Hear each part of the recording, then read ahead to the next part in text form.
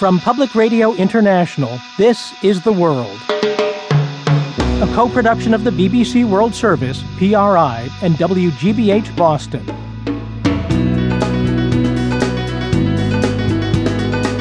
It's Monday, June 28th. I'm David Barron.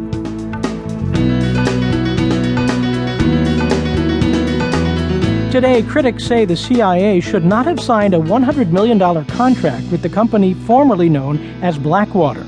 And other critics say President Obama should not have so many unsigned treaties languishing on his desk. Our treaty partners around the world will begin to say, well, talk is one thing, but we want to see you actually making good on getting through these treaties that we've negotiated with you through your Senate so that you actually become a treaty partner.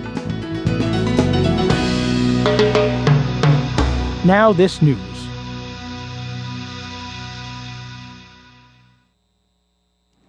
BBC News with Gaynor Howells. The Supreme Court in the United States has ruled that no individual city or state can restrict the right of American citizens to own guns. The court decided that a ban on handgun ownership in the city of Chicago was unconstitutional. Paul Adams in Washington says the ruling could lead to gun laws being challenged in US states. By a majority of 5-4, the Supreme Court has decided that Americans have the right to own guns wherever they live. 2 years ago, the same court issued a ruling which applied only to the District of Columbia. It's a hugely symbolic victory for those who interpret the US Constitution to mean that individuals have the right to bear arms. But what it means in practice is less clear. Cities and states have a variety of rules which govern gun ownership. Some will doubtless now be challenged. But the Supreme Court's ruling makes it clear that it's not trying to do away with all regulation. A Mexican politician who was expected to win a state election has been killed on the campaign trail. Rodolfo Torre Cantú, who was running for governor in the northeastern state of Tamaulipas, was shot along with 4 of his supporters.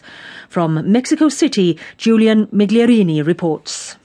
Rodolfo Torre Cantú was the favorite to win Sunday's regional elections in Tamaulipas state. He was traveling to attend a campaign rally when his convoy was attacked near the airport of Ciudad Victoria. Unidentified gunmen opened fire and killed Mr. Torre Cantú and 4 other people. The Zetas and the Gulf drugs cartels are fighting a turf war in the state to control what they see as a crucial drugs route into the United States. Fighting the drug-related violence was one of Mr. Torre Cantú's central campaign promises. The former leader of Panama, Manuel Noriega, has gone on trial in Paris accused of laundering the profits of Colombian cocaine traffickers through French banks. He's been in custody in France since his extradition in April from the United States, where he'd served 20 years in prison for drug trafficking. His French lawyer, Olivier Mitzner, argues that Mr. Noriega should not face any new trial. The issue today is to know whether France can judge a former head of state. The international conventions, the international tradition do not allow it, and France has always recognised that principle. The charity Save the Children says severe food shortages in an area of southern Sudan are being made seriously worse by the arrival of thousands of people expelled by officials from another area. 14,000 members of the Lu Nuer ethnic group have been forced to leave their homes in Upper Nile State and trek for days to Jonglei because local officials say they don't have residency rights following a redrawing of boundaries. The area where they're arriving is already coping with more than 20,000 people displaced by fighting last year.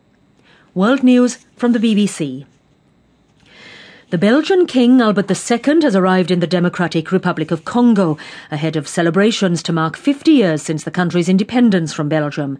Many Congolese welcome the visit, but it's angered others, who say it's inappropriate, given the killings inflicted on the country by the king's predecessor Leopold II.